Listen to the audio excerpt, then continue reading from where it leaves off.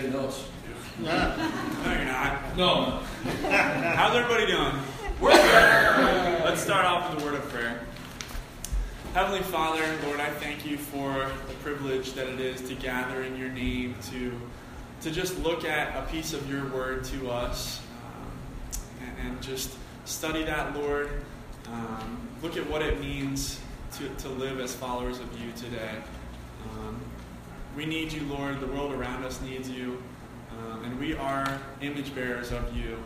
And I pray that today we would come away just understanding what it means to live in a way that tells others around us who you are, what you've done, and what you're like.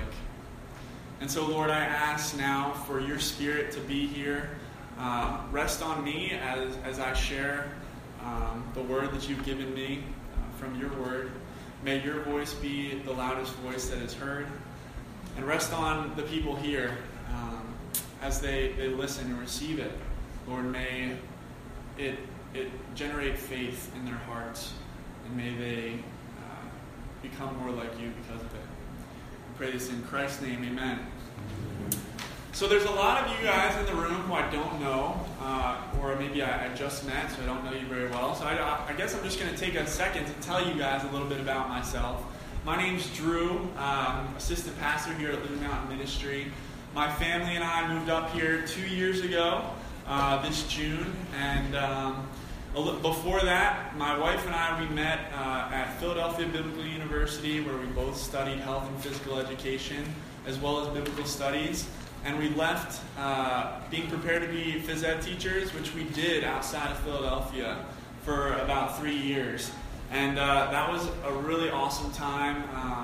I worked in a school for troubled youth.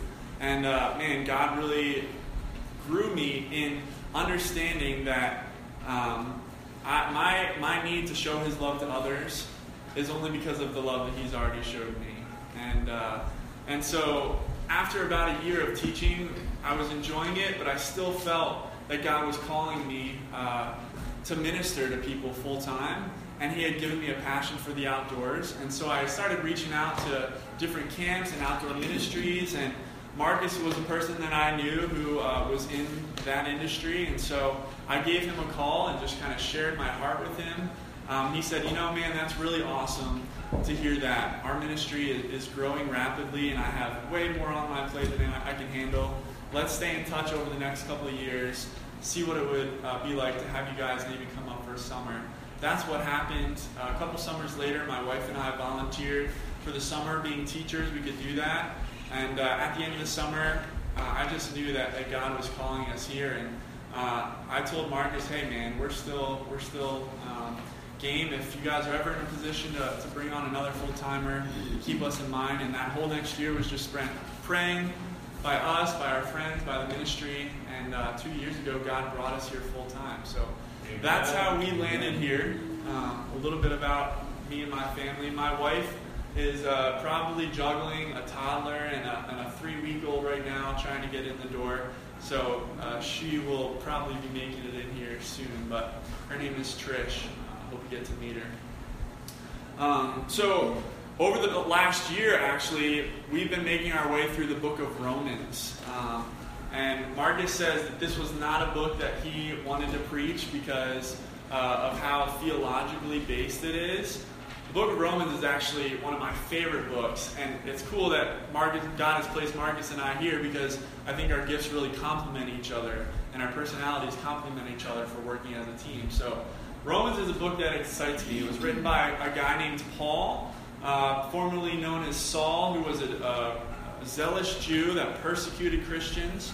He was met by God on the road to Damascus. God revealed himself to him and said, "Stop persecuting me and start preaching me to others." And so Saul was named Paul after that. His life was transformed, and he went on to write the book of Romans and many other letters in the New Testament.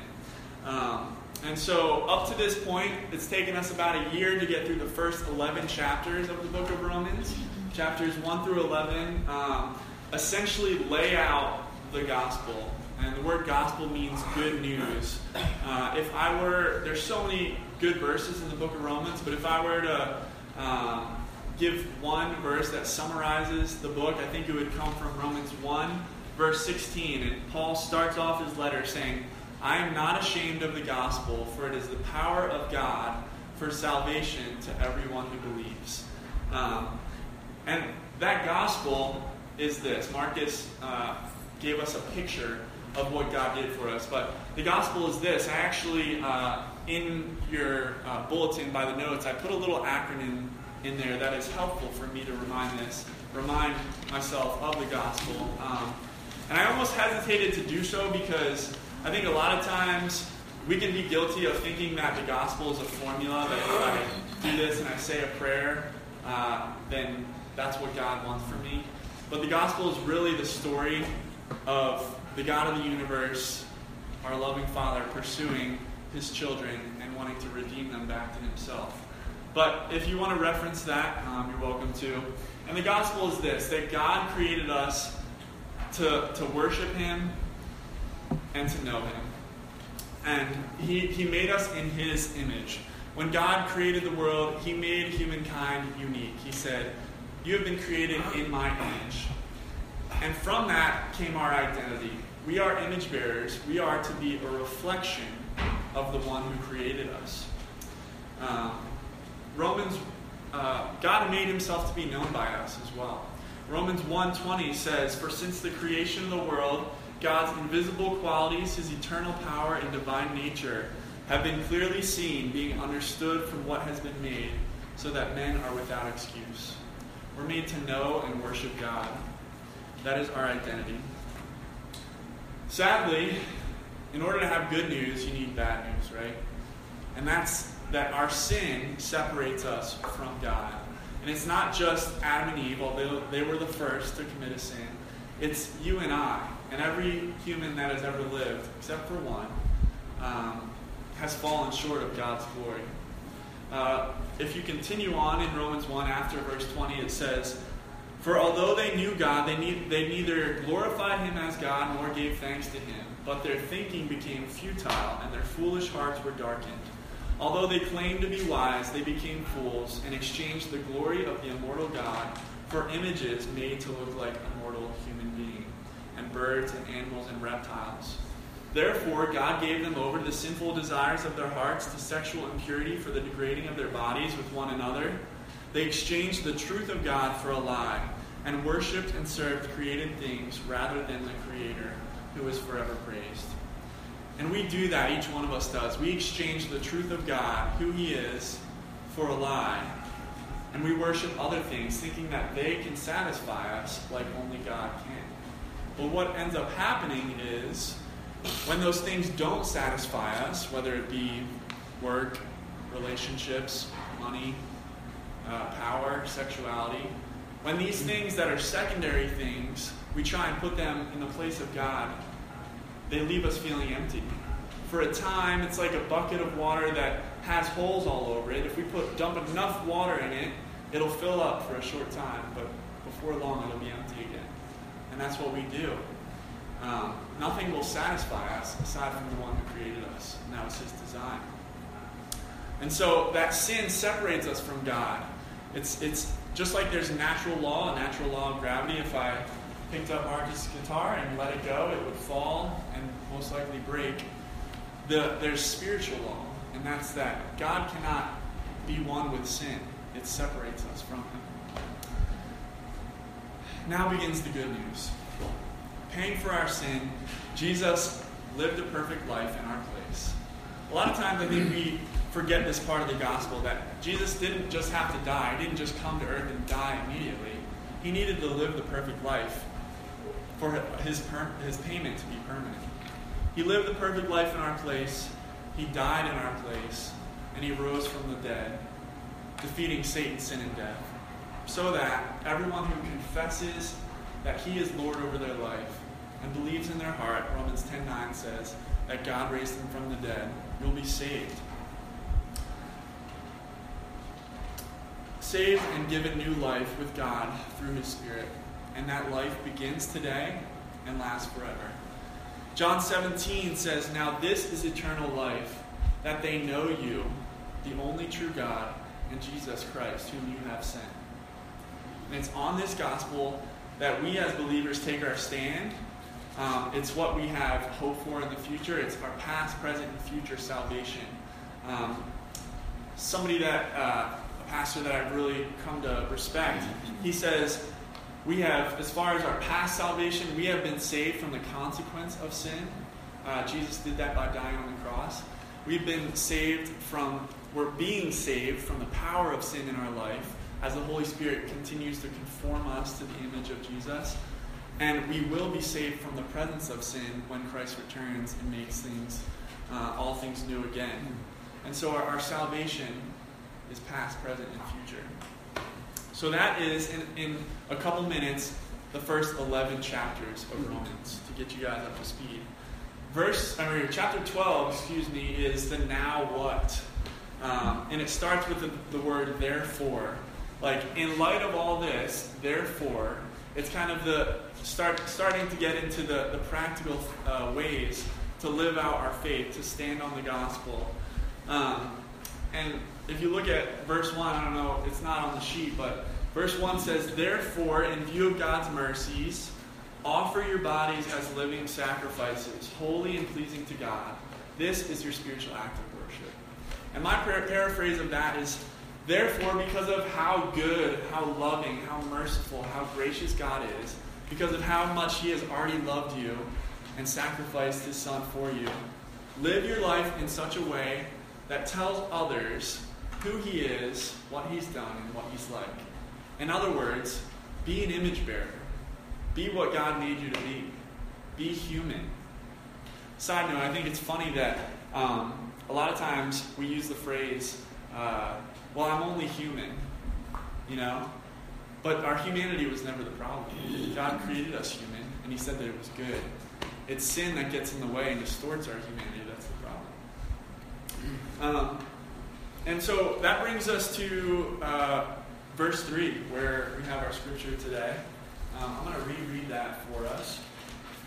It says, for by the grace given me, I say to every one of you, do not think of yourself more highly than you ought, but rather think of yourself with sober judgment in accordance with the faith God has distributed to each of you. For just as each of us has one body with many members, and these members do not all have the same function, so in Christ we, though many, form one body, and each member belongs to all the others. We have different gifts according to the grace given to each of us. If your gift is prophesying, then prophesy in accordance with your faith. If it is serving, then serve. If it is teaching, then teach. If it is to encourage, then give encouragement. If it is giving, then give generously. If it is to lead, do it diligently. If it is to show mercy, do it cheerfully. And for most of the summer, we've been pausing on this verse and just going through each one of the gifts. And so Marcus reminds us each week that gifts, that they paint a picture of Christ's body, not just here in Romans, but also in other places in Scripture. His body is His church. We are one body, but we have different functions, and Christ is the head. These gifts that we've been given are actually not meant for us. They're from God. They're intended to be used and shared with others, ultimately so that God will be glorified, not ourselves. His gifts are never meant to end with us. They're always for others so that we can bear His image and He would be glorified.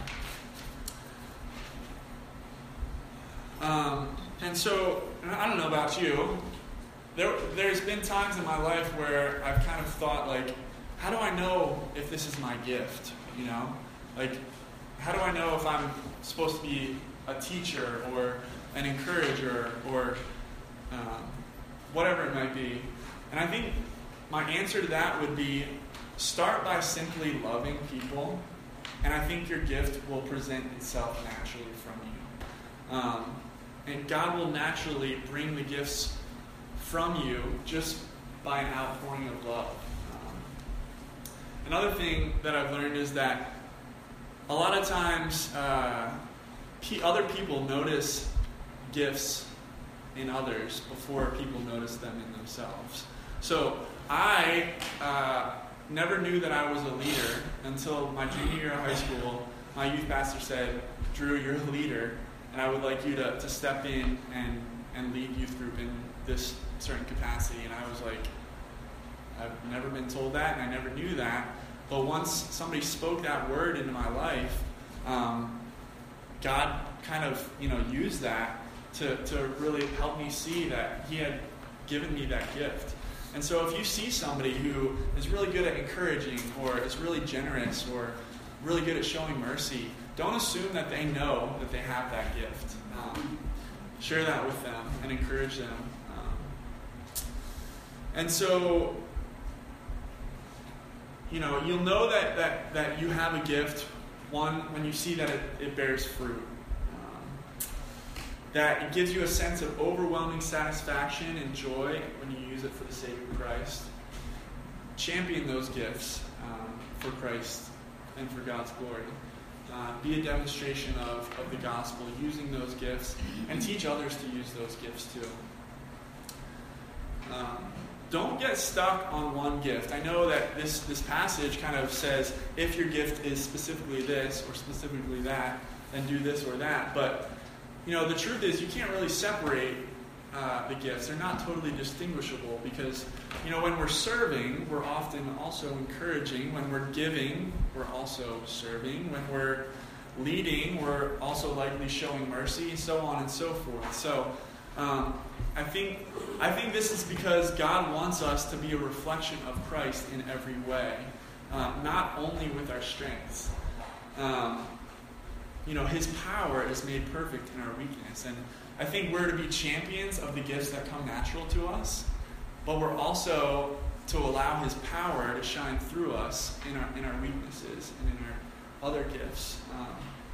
Ephesians 4 says that we are to be built up into Christ in every way. And so that's why it's important that we as a body share gifts with one another. I can learn a lot from Marcus about preaching and teaching. I think I have become a better teacher and preacher listening to him give sermons. And I probably am better at fielding emails than Marcus.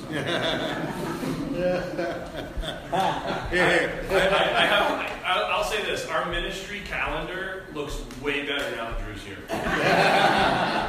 His administrative gift is good, and I've learned from it as well. So if we take a look at verse 3, the first verse in Scripture, it says, "For by the grace given me, I say to every one of you, do not think of yourself more highly than you ought, but rather think of yourself with sober judgment in accordance with the faith God has distributed to each of you." I believe Paul is prefacing this section on gifts by saying, exercise these gifts with humility, but also with faith. I was listening to something by John Piper this week, and he said, the opposite of pride is not paralyzing self-condemnation, but liberating Christ exaltation. Knowing that when I use my gift, I don't have to have any kind of false self-hate, saying like, oh, I'm nothing. Give Christ the glory, saying He's using me, and the work that He's doing is only because of His Spirit.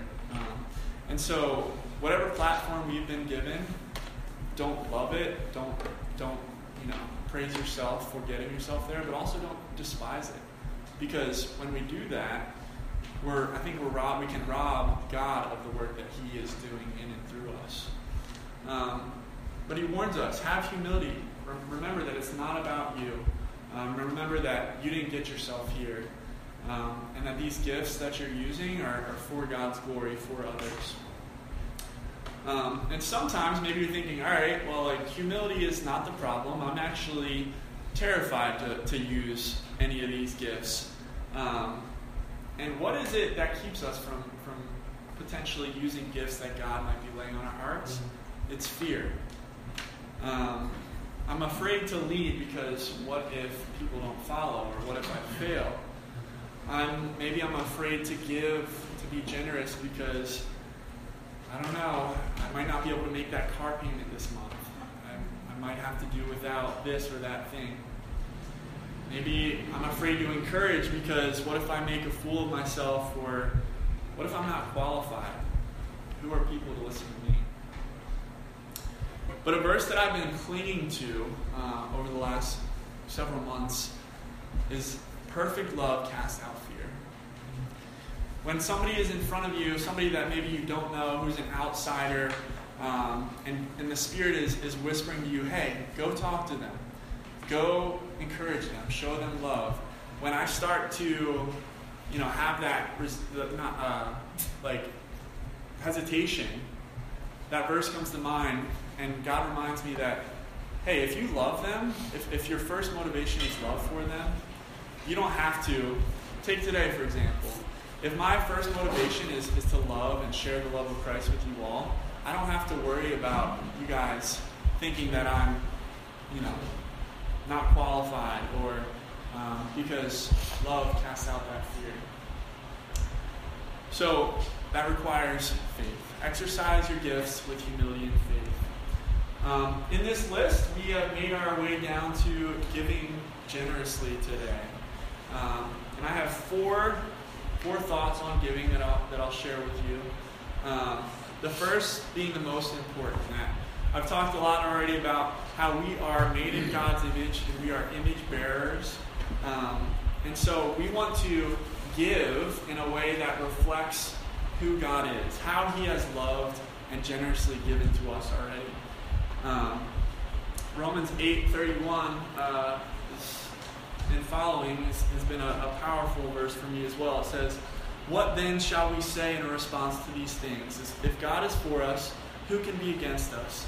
He who did not spare His own Son, but gave Him up for us all, how will He not also, along with Him, graciously give us all things?" We've already been given the best thing in Christ. As a parent, I'm learning so much more about God and how He doesn't withhold good things from us. I look at my 17-month-old daughter, and she's trying to get at things under the sink or behind the TV, and I'm like, sweetie, that there's nothing good for you there. And I pick her up, and she screams, and she kicks, and she thinks that she's missing out on something, but she's not. God has given us the greatest thing in Christ. And so it starts with that, understanding that we've been given everything already. And so here's what Jesus says about giving in the Sermon on the Mount, Matthew 5. He says, "If anyone slaps you on the right cheek, turn to them the other cheek also. And if anyone wants to sue you and take your shirt, hand over your coat as well. If anyone forces you to go 1 mile with him, go 2 miles. Give to the one who asks you, and do not turn away from the one who wants to borrow from you." As I was listening to that clip from John Piper, a pastor that many of you are probably familiar with, he said, "The older I get, the more I've learned to take the statements of Jesus literally." And here in the Sermon on the Mount, when he says, give to the ones who ask you, do not turn away from them. When somebody asks you to go with 1 mile, go with them 2. If they ask for your cloak, give them your tunic as well. I don't think Jesus is speaking in hyperbole here. I don't think he's exaggerating. And you might, I think a lot of us struggle with this. What about panhandlers, people who are begging on the streets? They're just going to use the money to buy drugs or alcohol, or they're not going to be a good steward of it, so I don't want to give them money to feed their addiction. When we stand before God, do we really think that He's going to be commending us for being so shrewd as to not be taken advantage of? Or will He say, "Well done," to those who risked being taken advantage of, in hopes that some would understand His love for them? Which one is a better reflection of how God has generously loved His children? Now understand, there are good ways to do things. If you're ever able to give someone who's asking food, or take them to a meal where you can hear their story, do it that way. I would prefer to get to know that person on a more personal level than just giving them cash. But I think we have made it our default to say, no, I'm not going to give because I don't trust that this person will use this gift diligently. But what if God said that about us? How many times have we squandered the gifts that he's given us, yet he still chooses to give of himself towards us? And so I would challenge you, don't let your default be to give more than you should. Let it be to be taken advantage of for the sake of Christ, that some would know God's love for them.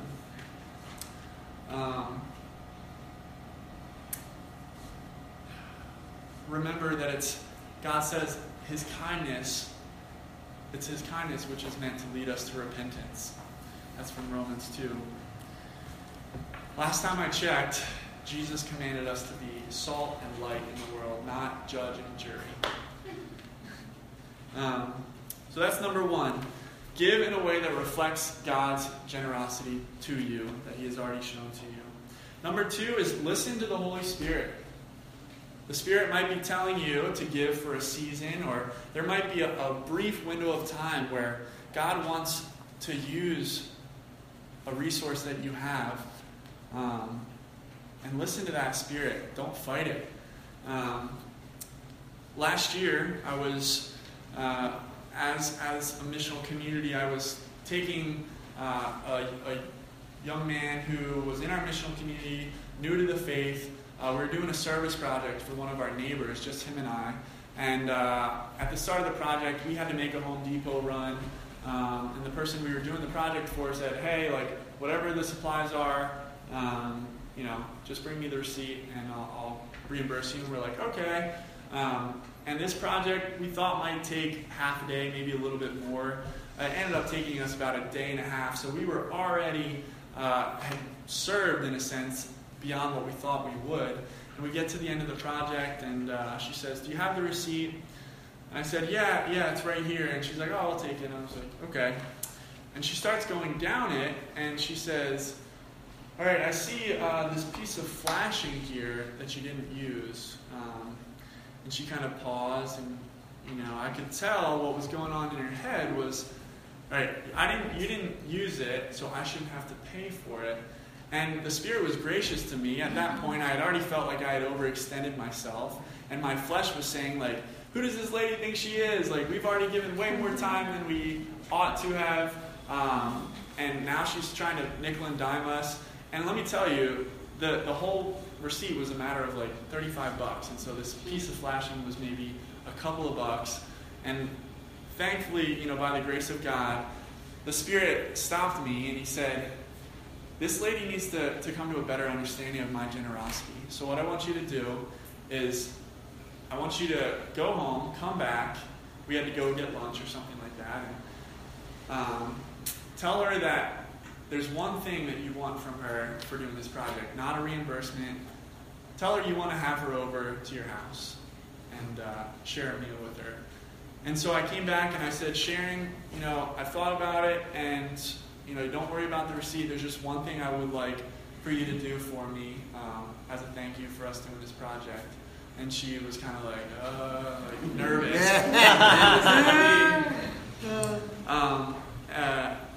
And I said, I would like to have you over with my family, have dinner with us sometime. And her jaw just dropped. For the rest of the afternoon, she was saying, are you sure you want me to come over to your house? Because for a long time, she was a recluse. And, what God, I believe, taught her, starting that day, has really begun to transform a lot in her heart and in her life, and it's seeing fruit. So listen to the Spirit. Don't resist it. That's number 2. Number 3 is understand that all resources are God's. Psalm 24:1 says, the earth is the Lord's and everything in it, the fullness thereof, and all who live in it. 2 things about this. When we see all things as belonging to God, we're free from their grip on us. I don't know if any of you have ever seen the show Hoarders, or maybe you've seen the real thing, a hoarder. It's not a pretty sight. I have seen that, and I've seen the grip that it has that owning things can have on us. You know, there's a familiar saying that says, the more stuff you own, the more it owns you.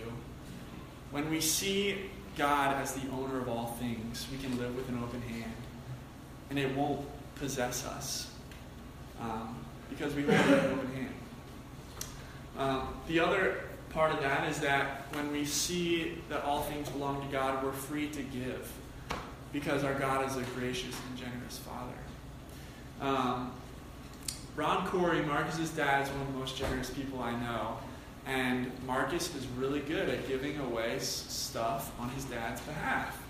I don't think, because he knows his dad is a generous father, I don't think I've ever been within 20 miles of Ron Corey around a mealtime where and Marcus, where he hasn't called Marcus and said, hey, you want to meet up for lunch? I'll buy you guys lunch. I'll buy you guys sandwiches. That's just the kind of person he is. He's extremely generous. He loves people. And Marcus knows that. And so it's easy for Marcus to give away his dad's free meals. It's the same way with us. When everything belongs to our Father, the creator of all things, whose even the breath that we breathe was given to us by him. When we have that perspective, it doesn't hurt to give it away because it wasn't ours to begin with. And lastly, number 4, God loves a cheerful giver. 2 Corinthians 9, verse 6 through 8 says, remember this, whoever sows sparingly will also reap sparingly, and whoever sows generously will also reap generously. Each of you should give what you have decided in your heart to give, not reluctantly or under compulsion, for God loves a cheerful giver, and God is able to bless you abundantly, so that in all things, at all times, having all that you need, you will abound in every good work. Now, God doesn't need our gifts, our generosity. He has storehouses of wealth. And he's not typically in the business of strong-arming things away from people. If he does do that, it's probably for their good, not because somebody else needs what they have. Remember, giving is not just for the good of others, but it's God's design for us as image bearers, because by doing it, we point others to him. In the following verses in 2 Corinthians 6, verse 9 through 11, he says, now he who supplies seed to the sower and bread for food will also supply and increase your store of seed, and will enlarge the harvest of your righteousness. You will be enriched in every way, so that you can be generous on every occasion, and through us your generosity will result in thanksgiving to God. This is God's economy. The more you give, the more you will receive, so that you can continue to give more and more. And as a result, others will praise God. This is the paradox of our faith. Give and you shall receive. Empty yourself and you will be filled. This is what Jesus did, and this is what he calls his people to do.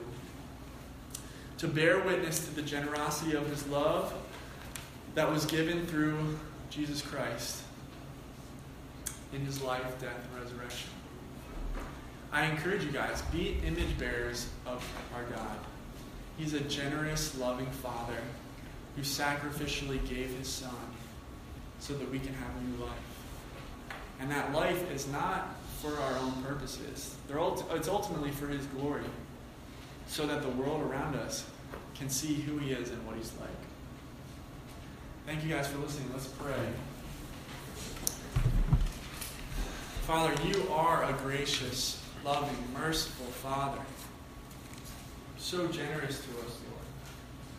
In view of your mercy, Lord, in view of your love, your generosity that you've shown us in Christ by giving us the greatest thing, Father, may we be a people who bear your image.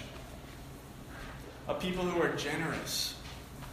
People who give freely beyond our means, trusting that you're going to take care of us. Father, I thank you for the sacrifice of Jesus, that he came so that we might have new life, to know and worship you as we were intended to do. I pray for anyone in this room who hasn't placed their faith in Jesus, that today they would come and receive his grace, putting their faith in him. Lord, I thank you for your continual work in our lives, that you've saved us from the penalty of our sins, that you are freeing us from the power of sin in our life, and the hope that we have that you will remove sin completely. Father, we praise you, your most holy and precious name. In the name of Jesus. Amen.